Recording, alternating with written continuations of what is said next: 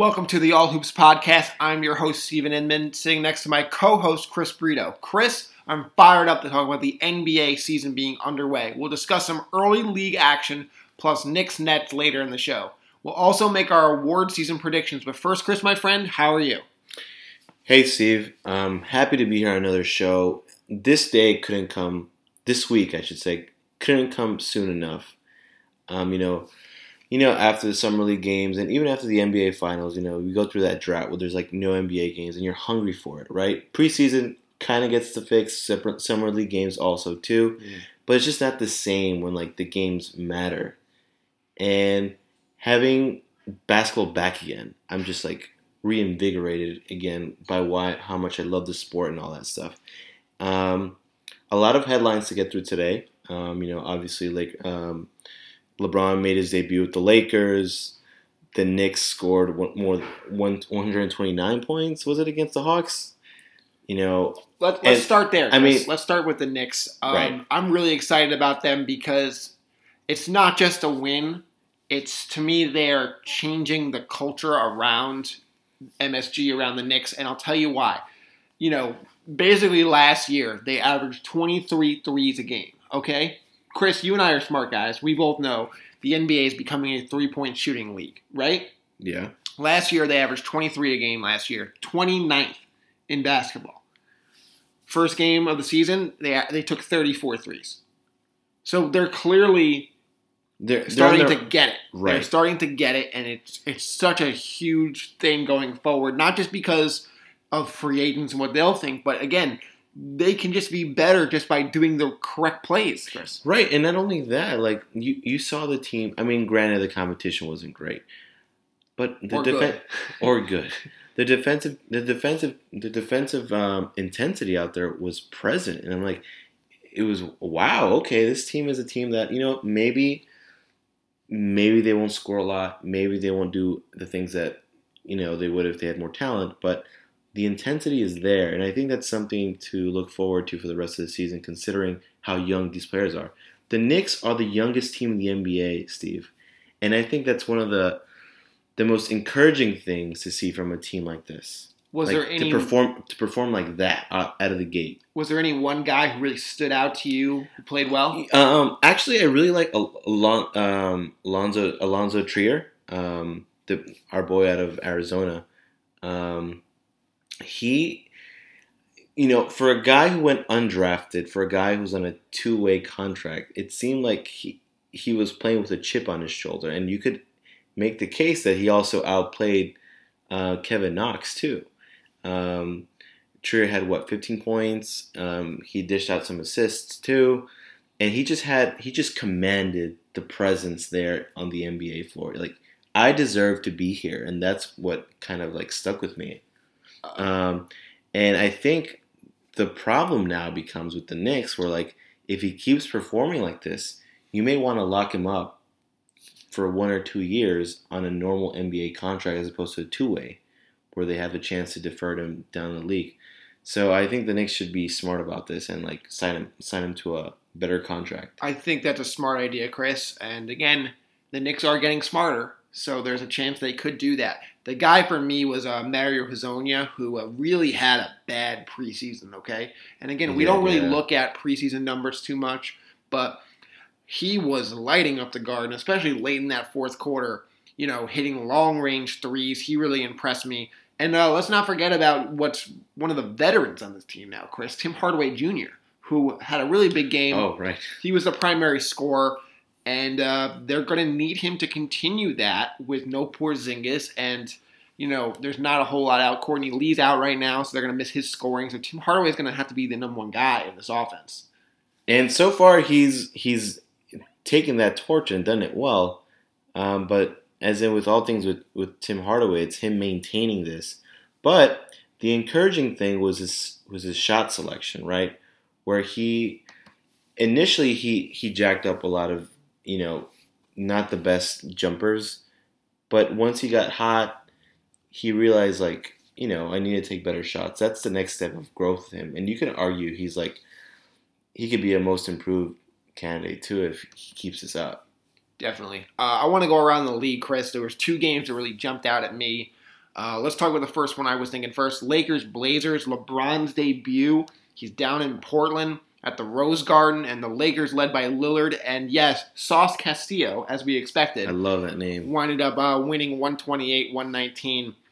They look great. And again, the Lakers LeBron in the West is going to have tough matchups like this all year round. Where the Blazers, who could finish anywhere from 3 to 10 in the West, would probably be a top 2-3 seed in the East for sure. You're going to get these games, Chris, and they're not going to be easy. So they wind up losing. They gave 128 points. What will be a successful season for LeBron and the Lakers? I think, considering how competitive the West is, I think making the playoffs in itself is an accomplishment. Especially if they'd be exceeding expectations actually if they get a top 4 seed. Will that happen? I don't know. There is talent, not a lot of talent around LeBron. You have to also consider the gelling issue, the chemistry around the team, and like the lack of experience that they have as currently built. That for me is what I think will make the season a success for them. Not making it, that'd be a shame for the Lakers and the NBA. For me, the goal of the season, it's obvious they'll make the playoffs, but they have to see improvements from some of these young guys, right? Is Lonzo Ball the point guard for the next couple years on this team? I think you would think yes, but it's not for sure. Brandon Ingram, can he become a number 2 option, or will that be Kyle Kuzma? Or will that be somebody who's playing on their team right now? There's no clear number 2, really. Not right now. Nope. So they got to figure that out, and I think those are all things they could find out in the next upcoming months. It's going to be a lot of fun to see. Also, let's not bury the Blazers. I think everyone in the media has been burying the Portland Trail Blazers because of their horrible playoff exit last year, saying Lillard and McCollum are too similar. They can't play together. They got swept out by Anthony Davis and the Pelicans. And you know what? This is a solid squad who, maybe Lillard takes another step forward and becomes an MVP candidate, and they can become a top 3 seed. I don't see why they couldn't. You know what? I've learned that when you doubt someone like Damian Lillard, he always finds a way to prove you wrong. And this wouldn't surprise me that if he has a crazy season, everybody kind of sat and look where we are now. Look at even last year, like nobody really picked the Portland Trailblazers to be a top 4 seed, and look at them. I think they could do it again. They could. They perfectly could. And then flame out in the second round. Right. But speaking of the Pelicans for me was the score. The game versus the Pelicans and the Houston Rockets for me, I think shows that Anthony Davis and his team are forced to be reckoned with now. I think before we kind of thought them as, they're good. They're pretty good. But I think Anthony Davis is going to have an MVP season this year. And he will lead them to either a top 2 or top 3 seed this year. Wow. I think this. So right now you see a team that's more balanced and spaced out. And I think you can't, in an NBA where spacing is key and not many people have a player like Anthony Davis in the middle, who can guard Anthony Davis? No, I think it's a great point. But the thing is, no one could guard Anthony Davis the last couple of years. It's always been whoever is around him. And look at Clint Capella. He couldn't even contain Davis. So, and you can argue that Clint Capella is one of the better defensive centers in the league. So who can, if he can't stop him, who can? I don't think anybody can. The question is, does he get more around him than he has in the past? He definitely has more around him now. And that's the most encouraging thing. Last year he did have Boogie Cousins for a while. But we knew that was an experiment that wasn't going to last long anyway. It's interesting to see how far they can go. They've added a little more depth. They've added Elfrid Payton. They've added Julius Randle, which I think in the end, will make this team a lot better. Especially with that second unit with Randle. Right. That's going to help them a lot. Add to that depth, because again, like I said before, it has been Davis and others. Now it's more of a full team around Davis. And I wouldn't be surprised that if at the trade deadline that they make another sort of acquisition to make them even bolster their team. Could use another shooter for sure. The other game I wanted to bring up was the Spurs and the Wolves. And obviously we've been talking a lot of Wolves the last two shows. And basically they could have went in two directions in this game. One was they pretended all this stuff never happened in the summer and they moved forward with a full squad, or what happened on Wednesday, which was Towns looked lost. He fouled out in 22 minutes. He had 8 points, and they lost a close game at home to San Antonio. And Chris, they don't look good. They're going to have to do something. And you kind of hoped, or at least the T-Wolves hoped, that all this stuff would go away once games actually started. And that has not been the case, Chris. Yeah. The Wolves situation seems like it's an implosion waiting. I mean, if they haven't already imploded, they're definitely on their way to. Here's the thing, man. Like you can't have someone who's openly berating the other players. Someone who had such an influence on the team already, now turning against the other younger players like Towns and like Wiggins. Towns has to step up. He's supposed to be the leader of the team, and look at him now. So I'm kind of shocked to see the way that he reacted. Also, we should probably give this person some credit too. We should definitely give this person some credit. And you know what? DeMar DeRozan, we wondered how he'd react being in that new environment. He seems like the perfect Spur. He's doing what he's always done. He had 28 in this game, and I think San Antonio fans are going to love him. He's what's not to love, low maintenance superstar who is going to be able to balance his attack. They still have Aldridge, who played well in this game. He also had 21 points. And, those two guys are going to lead the new Spurs. No more Tony Parker, no more Manu. It's like the middle-aged Spurs now. Yeah, exactly. Obviously Leonard's in Toronto, so this is a brand new team, and I'm very curious to see where they go. And I don't expect them to rebuild here. I think this is going to be another mid-40s, low 50s season. And you know what? I think I was quick to discount the Spurs. You can never discount the Spurs. No, you cannot. That's the biggest mistake you can make. I'm curious to see how the point guard situation will affect them later on, even though I know Patty Mills was like pretty much the starter for most of last year anyway. But you can't count out, Murray's defensive intensity. So we'll see where we go from there. Really quickly, let's go back to a topic that's very close and dear to us, the Knicks. They play the Nets on Friday night. And I think it's worth revisiting. We usually actually do this like once a year at the bar or whatever. But like, which future would you rather have right now? I think I'd rather have the Knicks' future, Chris. I think Perry and Fizdale, I believe in them, Chris. I believe they can do the job. And I believe that they're smart enough guys where they can keep Dolan at bay. The difference between the Knicks and the Nets right now is Porzingis. They have a superstar who's going to come back at some point. And the Nets don't have that, Chris. We kind of thought D'Angelo Russell could be one of the face of the franchise. And in the first game of the season on Wednesday, they bench him for the entire fourth quarter. Because for who? For Spencer Dinwiddie. Because they have believed for months now that Spencer Dinwiddie and D'Angelo Russell cannot play in the same backcourt. So Dinwiddie had the hot hand. They benched Russell. And to me, Chris, if you plan on paying him, they declined his rookie extension, right? Mm-hmm. If you planned on giving him big money, you would want to see him in big games like this because you're not expecting to make the playoffs. But no, they gave the ball to Dinwiddie, and I'm really curious what Russell's future is in Brooklyn.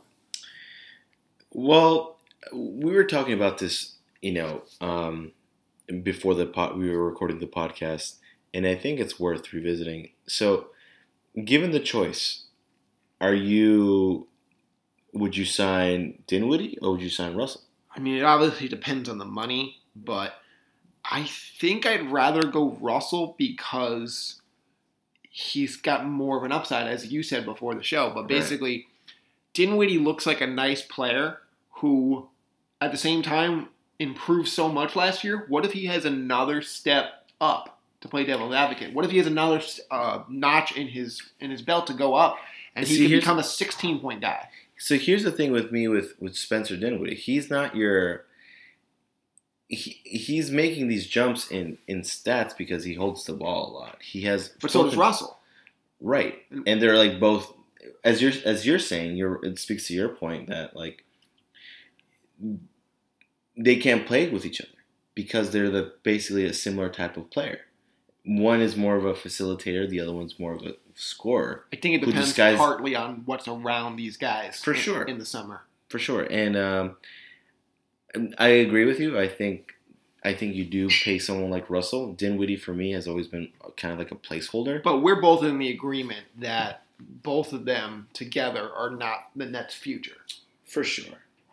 I think that speaks to the bigger picture here, right? That the Nets are pretty much throwing things at the wall and seeing what sticks. For sure, and that's like what they should be doing right now. Right, I agree. And they didn't have draft picks before this year, so just collect as many assets as you can. I don't think they have one. No, they do have one. They do have this next year. Wow, good for them. This is the first year they have them back. That's so sad. Yes. And you compare that with the Knicks, who, like we said, are the youngest team in the NBA. I feel like that's such a... Not that you deserve a sticker for it, but hey, that's a pretty cool thing. Like, considering the talent that we have Porzingis, who's he's injured now, but we have that. We have Knox. We have Ntilikina. The Nets don't seem to have as much, and they have more questions. Right. So, like, questions. The only thing that they have really is Jared Allen. I like him a lot. I like him too, but do you really want to start off your franchise with a? He's a piece. I understand.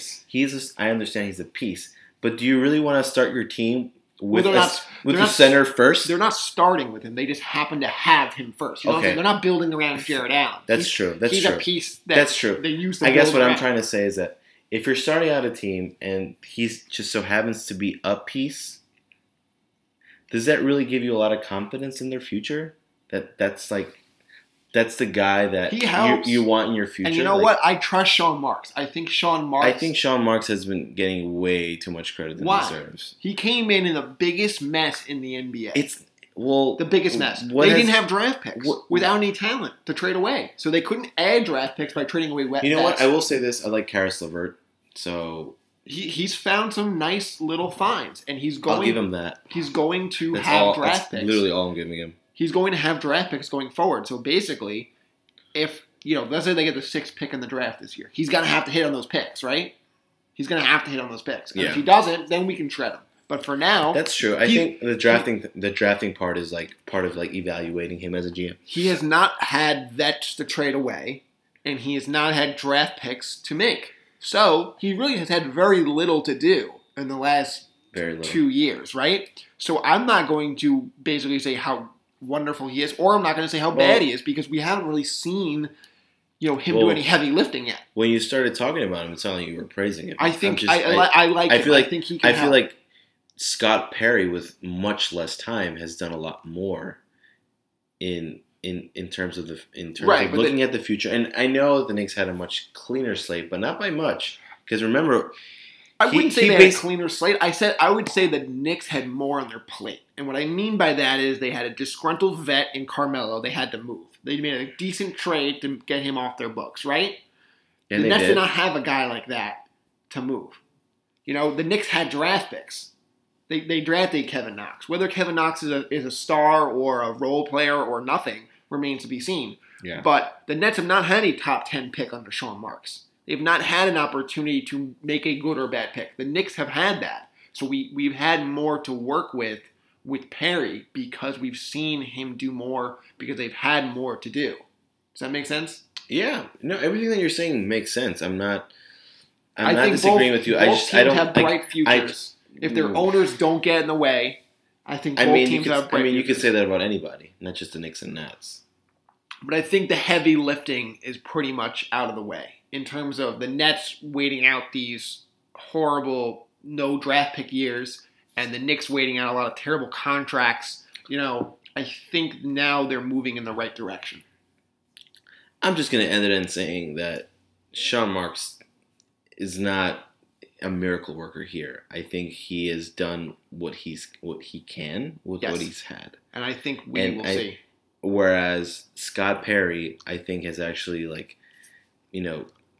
taken risks with players that, like the Noah Vonleys, like the Marios Jonas, the Nets could have made those deals too. But the Nets have made those deals. They got D'Angelo Russell and basically in a salary dump to take on Mozgov's deal. And they got Spencer Lopez. They got Spencer. Well, I mean, Brook Lopez. They traded Brook Lopez, yeah. Spencer Dinwiddie was basically a diamond in the rough. They found him out of nowhere. He was a candidate for most improved last year. Fine. Okay. They found some guys, right? They have done that. Jared Allen was a late first round pick. Oh, congrats! They found NBA players to start. That's good. That's what the Knicks. But we were saying the same thing with the Knicks. I know. Okay.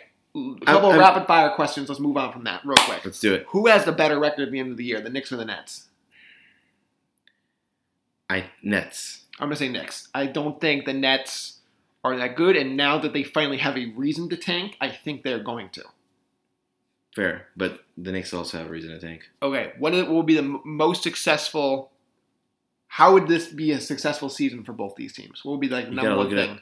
You got to look at it for different prisms, but I think if I'm a GM, secretly I want the Knicks to tank as much and get a good draft pick. Get one of the Duke guys. I'm definitely with you on that. For me, it's about these young players developing. The Knicks, the most important thing they can do this year is Kevin Knox averages 17 a game and plays okay defense. And the most important thing for the Nets is Jared Allen continues to develop, as we've seen so far in the last year plus.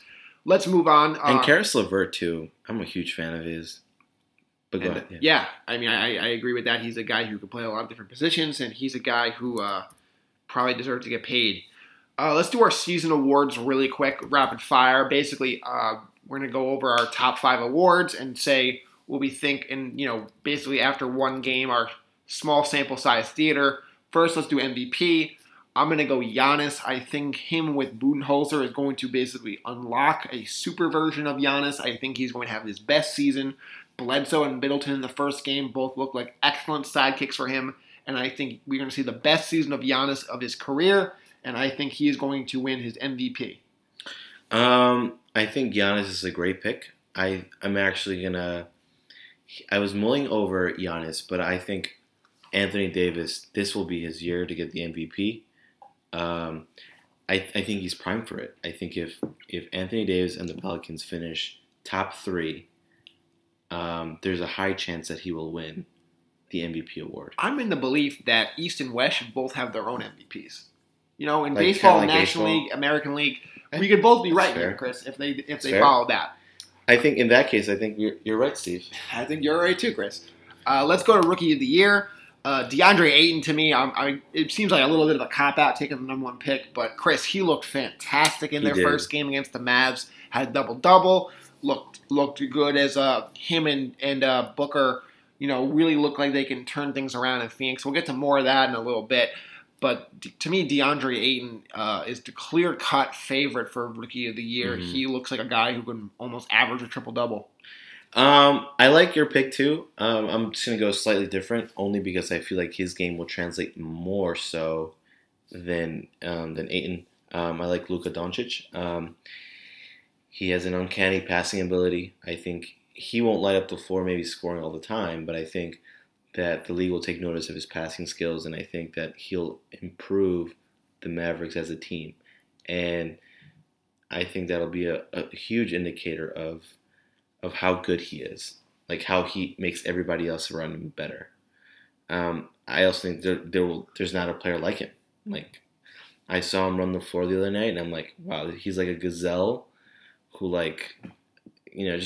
he's going to be a great player, and I'm excited to see what happens. I think he's my road pick for the year. Love it. Let's go to most improved. I'm going with Jason Tatum, who, believe it or not, we were discussing this before the show, and I said maybe he can go from 17 points to 25 points, 24 points or so. But Chris, he averaged 13.8 points a game last year. That's wild. I think he's going to average 20 plus. I think that's an easy one for me. Most improved Jason Tatum. They're clearly letting him be the go-to guy. Mm-hmm. down the stretch. In the first game of the season against the Sixers, I think he averages 20 plus and wins Most Improved Player of the Year. I'm not completely against that. I just think that there's just so much scoring to go around on that team that he won't get to average that much, and then therefore he won't have enough of a look at the Most Improved Position prize. I'm going to go with Andrew Wiggins. I think that at some point Butler will get traded, and he will probably fill that void. And then just by default of having more minutes, more touches with the ball, he'll improve his scoring averages. And what do you think he can average? I think he'll probably average 19 to 22 points around there. And if the Timberwolves sneak into the playoffs as an 8th seed, I don't see why not. Let's move on. Coach of the Year, Chris. I'm very drunk on the first game of the year, small sample size, and I watched Phoenix play Dallas, and the way Igor, the new coach, was running their offense, spacing the floor. Trevor Ariza, who we call basically a buyout candidate before the season, looked like the perfect fit for them, and they basically spread the floor so well, and I think they're going to have a huge jump in wins. I'm going to say right now I think they have one of the biggest jumps in the NBA in wins. Does that result in the playoffs? I don't think so, but I think they're a borderline 40-win team right now the way they look. And Chris, Igor looked great. I think with the mess they had, the GM getting fired 8 days before the season, they fired their coach last year 3 days into the season. I think this is just such a step forward. I think Igor gets the Coach of the Year. Devin Booker takes another step forward. Aiden wins Rookie of the Year. And it's going to be a very improved season down in the desert. I'm a huge fan of the pick you made. Not only is it bold, I think it's completely plausible considering how they played the other night. You also have to realize that the Mavs aren't the best team either. But I think it's worth... So basically, they have nowhere else to go but up. Yes. And if somehow this team pulls off a 15 to 20 win difference, I think automatically your coach becomes a candidate for Coach of the Year. So kudos on that pick. I'm going to go with a similar line of thinking that you had before with Giannis. I think if Giannis has as good a season as you think, and the Bucks somehow land a seed between 1 and 3, I think Budenholzer becomes the pick here. They probably won't go with Brad Stevens because he won. No, he was a candidate last year. Oh right, I'm sorry. Yeah, you're right. He was a candidate last year. They ended up going. They call them like nominees now. So like basically 3 nominees. That ended up going to Dwayne Casey, who is not with the Raptors anymore. Team. He's with Detroit. And I think the same could be applied to with Nick Nurse. Like if he like somehow is if they're at the top of the East at the end of the year, that's completely possible too. But I'm gonna go with Budenholzer here. I like that one a lot. Last one, 6th man of the year, Chris. To me, there's not a lot of candidates right now, so I'm going with a guy who I know is going to get a lot of minutes off the bench. He's won it already. He won it last year. It's Lou Williams, who is a fantastic 6th man, one of the best of all time, Chris. I'm going with him. I think he'll win his 3rd award, which ties Jamal Crawford for the most ever. I think he is going to get a lot of minutes on a pretty okay Clipper team, and he's going to be one of those guys who's going to be relied on down the stretch to score. I think it's going to be Lou Williams. I like your pick. The committee has not been afraid of giving that award to several times to one person. I think Lou Williams could win it. I'm a little disappointed that he's a 6th man again, but that's the role he shines in. I'm gonna go with Carmelo Anthony. I know this could go either way in either direction. I think it could probably not end up being the guy only because of his defensive liabilities. I mean, the 6th man of the year thing is more for scoring. Right. So that's how I look at it. And I think that if Carmelo averages anywhere between 15 to 18 points, I don't think he'll get up to 18 points. 15 points will probably be like the most he'll probably make. But that being said, he's being placed in a position where he just needs to fucking catch and shoot.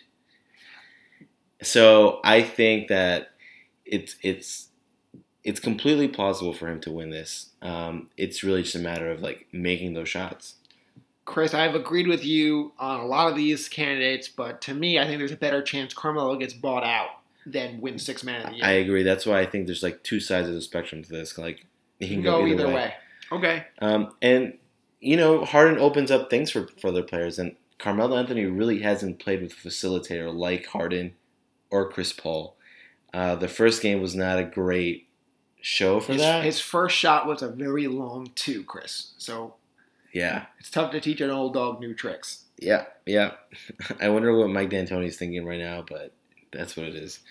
Let's go on to our final thoughts. Do you want to kick it off? Sure, I'll kick it off. The G League has, been wrapping their head around how they can compete with the NCAA, and they have found a creative way where elite prospects starting next season will be paid $125,000 and can hire agents to make them even more money. I think it's a good idea. I wonder if it's enough money to get top recruits who are getting money on their table, hush, from college teams. I wonder if that's enough money. We'll wait and see. And also, what is their criteria for elite prospects? All-American, McDonald's guys? Mm-hmm. Is it the 4-star recruit almost who is a borderline NBA guy? What is the criteria for that? So we'll wait and see. But also, go ahead. Really quick, this sounds a lot like what we talked about with the Big Baller League, which basically they just took to the G League. And people laugh that will never work, and the NBA basically took the idea for themselves. Right, and I think this is the smart thing for the NBA to do, considering how corrupt the NCAA is. And corrupt. We talk about this all the time in our group texts, but I think this is the right move. A lot of people who are bound for the NBA are people who are struggling. So I think if you can make a career, not even going to college sometimes, and you do what you need to do for your life, right? I think the more desperate players will probably go for that. Well, wait and see who's even eligible. Right. Who's to know what the criteria is? And I think it'll be interesting to watch to see the players who do actually go, because I think eventually that number, $125K, will be much higher in a few years. I think it should be. That'll end up being a lot more, and then players will be like, screw school. But you also have to wonder, for the 8-year vet who's in the G League making $30,000 a year, how does he feel about some 18-year-old coming in making 4 times what he makes? Pick a different career. There you go. Any other final thoughts from you, Chris? It's something interesting to watch. It's something that I wondered only because I love watching basketball, and I couldn't stay up for the Lakers game the other night. I had to watch highlights the day after, and I'm wondering how other people on the East Coast will manage with the later games that like people like LeBron play. So I think it's worth keeping an eye out to see maybe they move these West Coast games earlier. I don't know. The LeBron factor. We'll have to wait and see on right, that. That's what it is, the LeBron factor. We'll have to wait and see on that. Great show, Chris. I thought there was some really good points there. That's going to do it for us. Thank you all for listening. We will be back next week to discuss some more NBA action. Yes, guys. Have a great week.